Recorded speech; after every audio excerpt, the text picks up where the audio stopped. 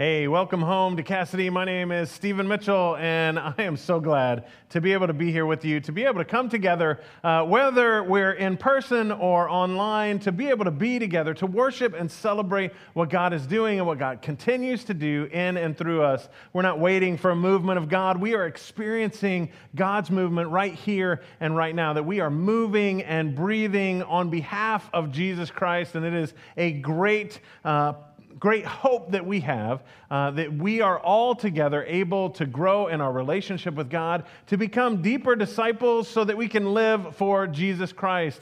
We've been talking about this sermon series called Jesus Said What? Looking at some of the hard sayings of Jesus. So if you are new here, a special welcome to you first, and we're excited that you are with us. Our hope is that you will continue to join us because we're a group of people who realize we aren't perfect, but we know the one who is, and that's Jesus Christ. And we want to be more like Jesus, so we have built a community where we can grow in our relationship with one another and our relationship with God so that we can be more like Jesus, so that we can be the disciples that Jesus is calling us to. And this is the last week that we are on this sermon series called Jesus Said What? And you have to say it that way, and I kind of close my eye, and around the church, people have been joking me because they can tell how excited I am when I get to say that. But the truth is that some of the difficult things that Jesus said can make us pause, can make us question whether or not it's possible, or we don't understand it the way that we want to,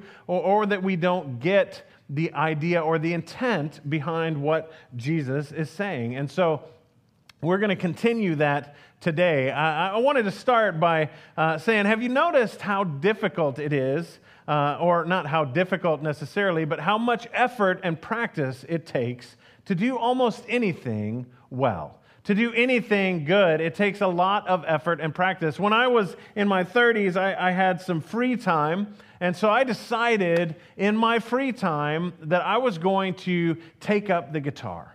I was in a praise band at church, and I wanted to be able to contribute more. I wanted to be able to play the guitar, and so I could practice, but I also thought that playing the guitar looked amazing. I got an acoustic guitar to learn how to play. And the idea was that I was going to be able to rock out with the band and be able to play with them. And what I noticed at first, if you've never played the guitar, one of the things that you notice is, man, it takes a lot of practice to be able to make your hand go in the right shape, to make your fingers do the things that they're supposed to do so that you can play the notes that you're supposed to. And it hurts your fingers, and it causes quite a bit of pain. So after the pain was gone and I started to get good with just my fingertips, then you learn these things called bar chords, which you're blocking off the whole neck of the guitar, and it just takes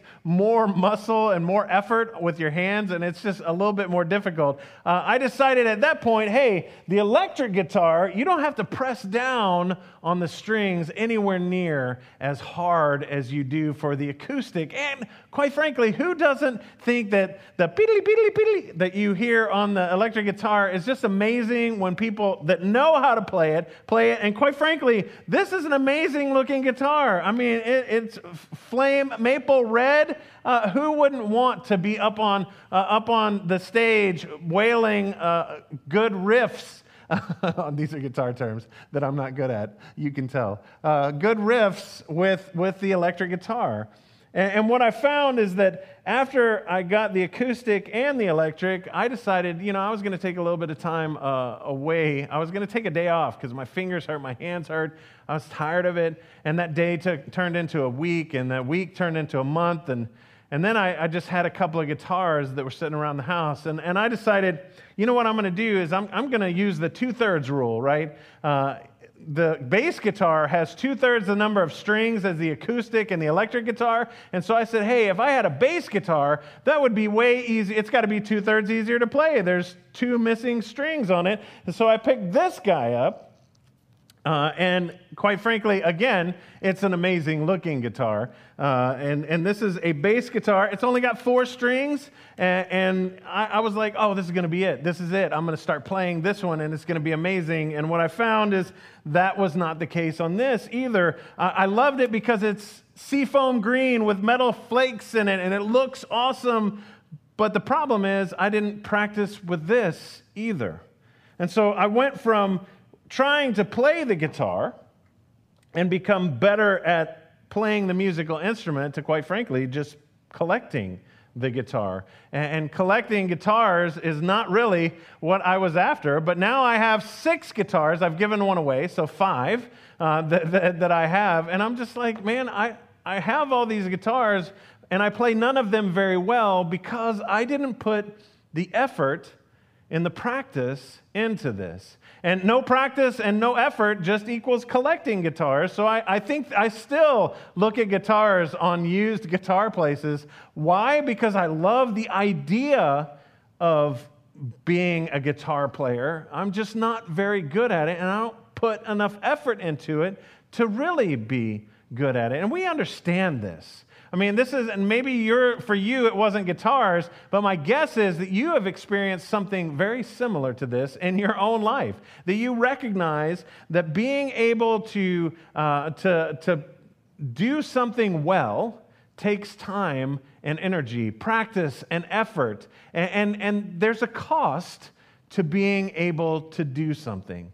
To being successful at something. And that's one of the reasons why this next statement that we're going to look at from Jesus can be so hard, because Jesus is saying, hey, while I want you to receive the gift that I offer you, there's a cost to it. He says this, whoever wants to be my disciple must deny themselves, take up their cross, and follow me.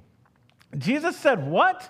Deny myself, take up my cross. What does that even mean? And my guess is that the disciples, like us, were very confused by this statement. And we're going to dive into it. This, again, comes from Matthew's gospel. And Matthew was a tax collector that Jesus called out of the tax booth, and he walked away to follow Jesus. And so this is a first-person perspective, and Matthew's painting the picture because Matthew was part of the disciples from Jesus' life, death, and resurrection, and wrote this gospel that just tells that story so that we can better understand the hope that we receive in Jesus. But what we don't always get is when we look at this section of Scripture, when we look at this statement in particular, is that it follows a scene, one of my favorite scenes in all of the New Testament and all of the Gospels in particular. It's where Jesus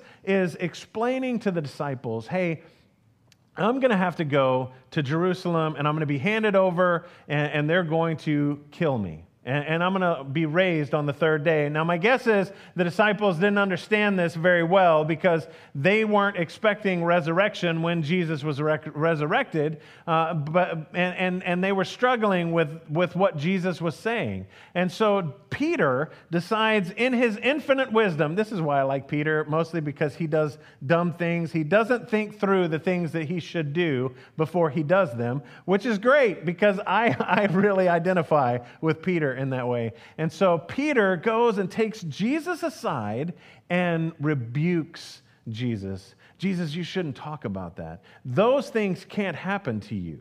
And Jesus in turn rebukes Peter and says one of the most famous lines from the New Testament, "Get behind me, Satan."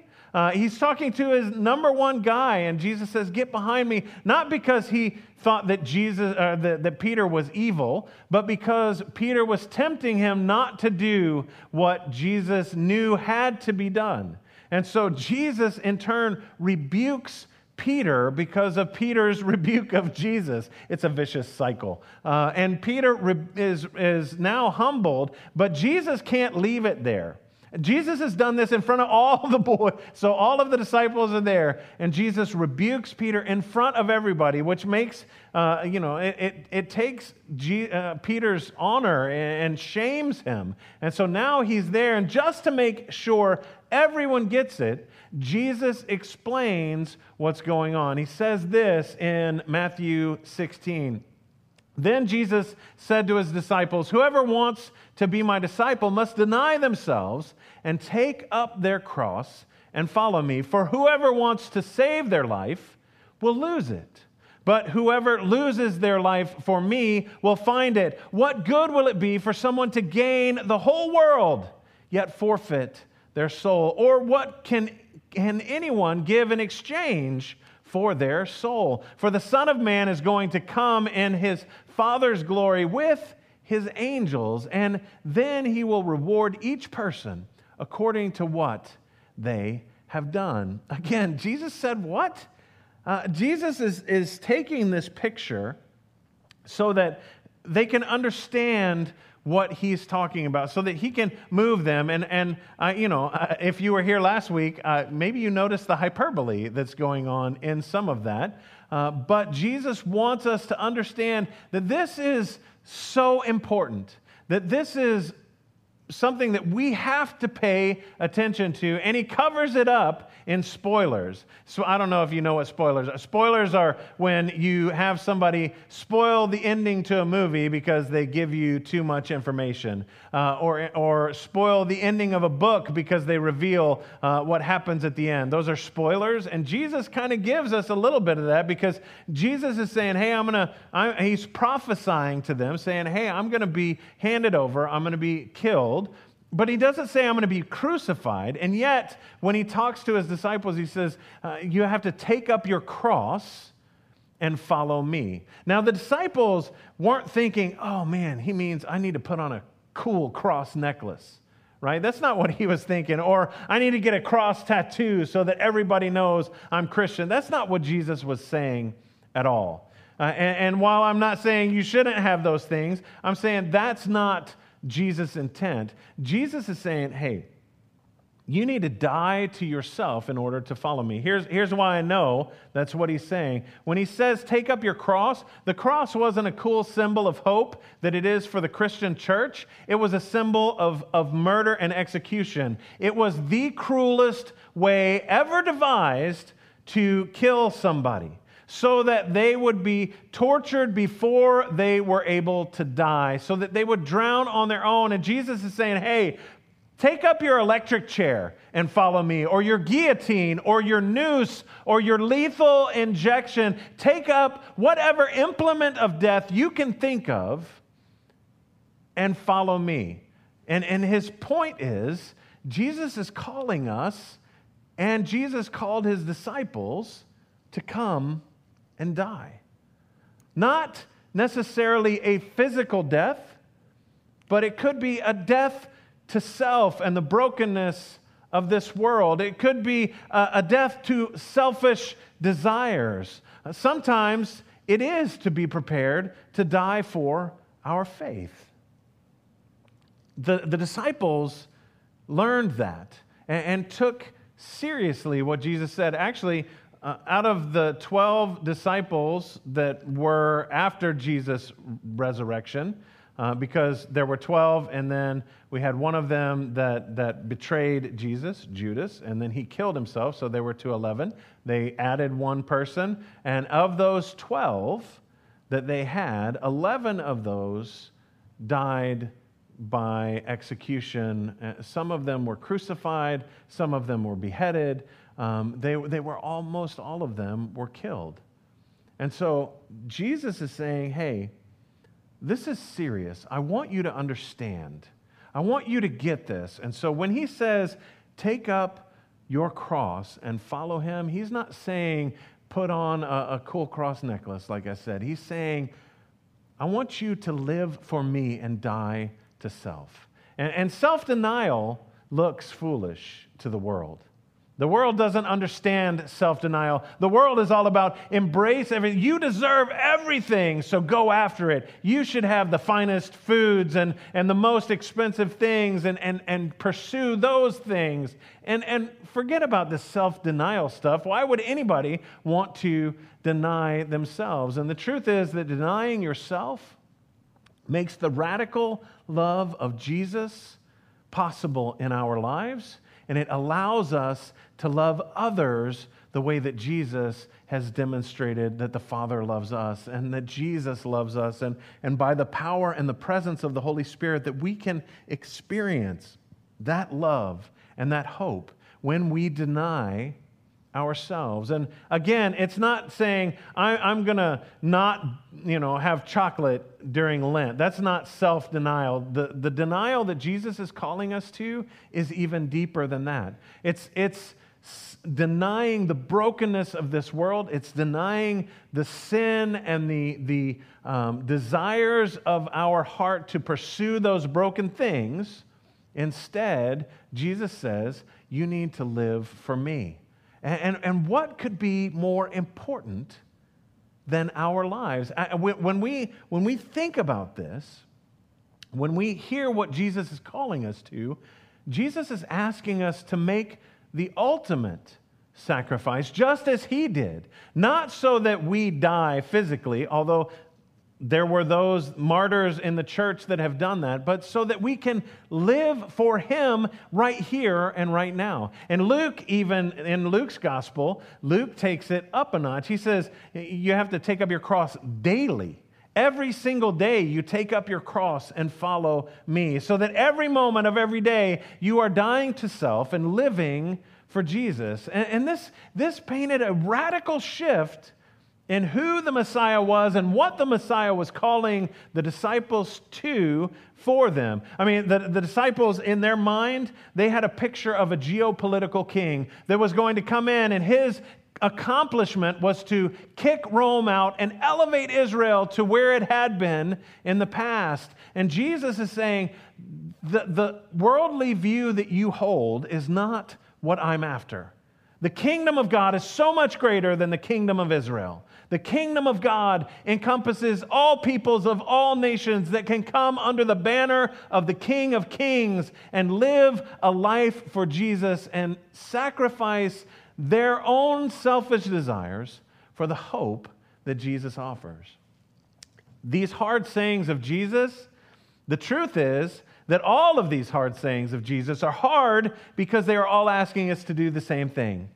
Die to self and live for Jesus. Over the past few weeks, we've been talking about difficult sayings, and they all are difficult because they are asking us to move from where we are, to embrace what Jesus offers, and to live for Jesus and to die for self. The cost of discipleship is to take up our cross daily and follow Jesus. Everything has a cost, and we can't picture this image of grace that we have. We can't allow it to become cheapened.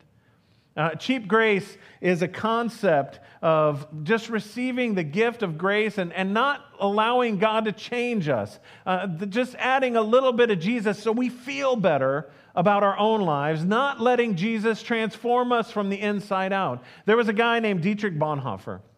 He was a theologian in World War II, a German citizen who stood against Nazi Germany, stood against Hitler. He was in a plot to assassinate Hitler. Not a lot of theologians that you know of that have been in plots to assassinate people.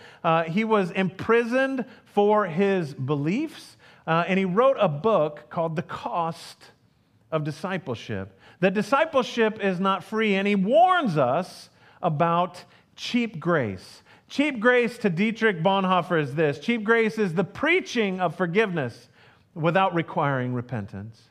Baptism without church discipline. Communion without confession. Absolution without personal confession. Cheap grace is grace without discipleship.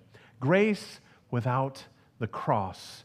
Grace without Jesus Christ living and incarnate. Cheap grace is a grace where we do not take up our cross and follow Jesus. But he continues, and he says, costly grace is this. Costly grace is the treasure hidden in the field. For the sake of it, a man will go and sell all he has so that he can get it. It is the pearl of great price, to buy which the merchant will sell all his goods. It is the kingly rule of Christ, for whose sake a man will pluck out his eye, which causes him to stumble. It is the call of Jesus Christ, at which the disciples leave their nets and follow him. Costly grace is a grace that changes us from the inside out, a grace that transforms us so that we can be more like Jesus, a grace that calls us to die to self and live for Jesus. Maybe you're sitting out there and this message hits hard. I don't know about you. This one gives me goosebumps because this is the hope we have in Jesus, the understanding that we don't want to just participate in church. Maybe for your whole life you've just been participating in church, just been showing up, just been doing the things. Maybe you're brand new to church and you've never experienced any of this, and yet all of this is something that is compelling you to take a next step, because Jesus doesn't want you just to participate in church. He wants you to become a disciple. And a disciple is one who dies to self and lives for Jesus. Christ wants you to take your next step in that relationship, to move closer to him, to allow him to change you from the inside out, to embrace the transformation that comes from Jesus' life, death, and resurrection, that Jesus offers to us. Die to self, live for me, and I will make everything different for you. Take this step before you and move closer to me, because every step we take in the direction of Jesus is a step further away from the direction of sin and death. And so Jesus calls us into this life of hope and renewal, into this life of discipleship, so that we can be more like him, so that we can turn away from the brokenness of this world and embrace all of these things that we have been talking about for the past few weeks, where we have talked about these difficult sayings of Jesus. Everything that is difficult about what Jesus says is because he's asking us to give ourselves over to him, to die to self, and to live for Christ, so that we can, like Paul before us, we can say this and totally mean it. Living for Christ is not I that live, but Christ in me. That Christ in me, dwelling in me, is the one that lives, and I live only because of Christ in me. And it is my desires that have died and the desires of Christ in me that are alive and well. It is my life that I have laid down on the altar of sacrifice so that I can pick up the mantle of Christ and go into the world and proclaim the hope and grace that Jesus offers to us. This is the hope that we have in Jesus, and this is the hope that we are called to. The life that we can embrace and live full of glory and full of hope and compassion in the world around us. And so the real question is, are you serious about discipleship?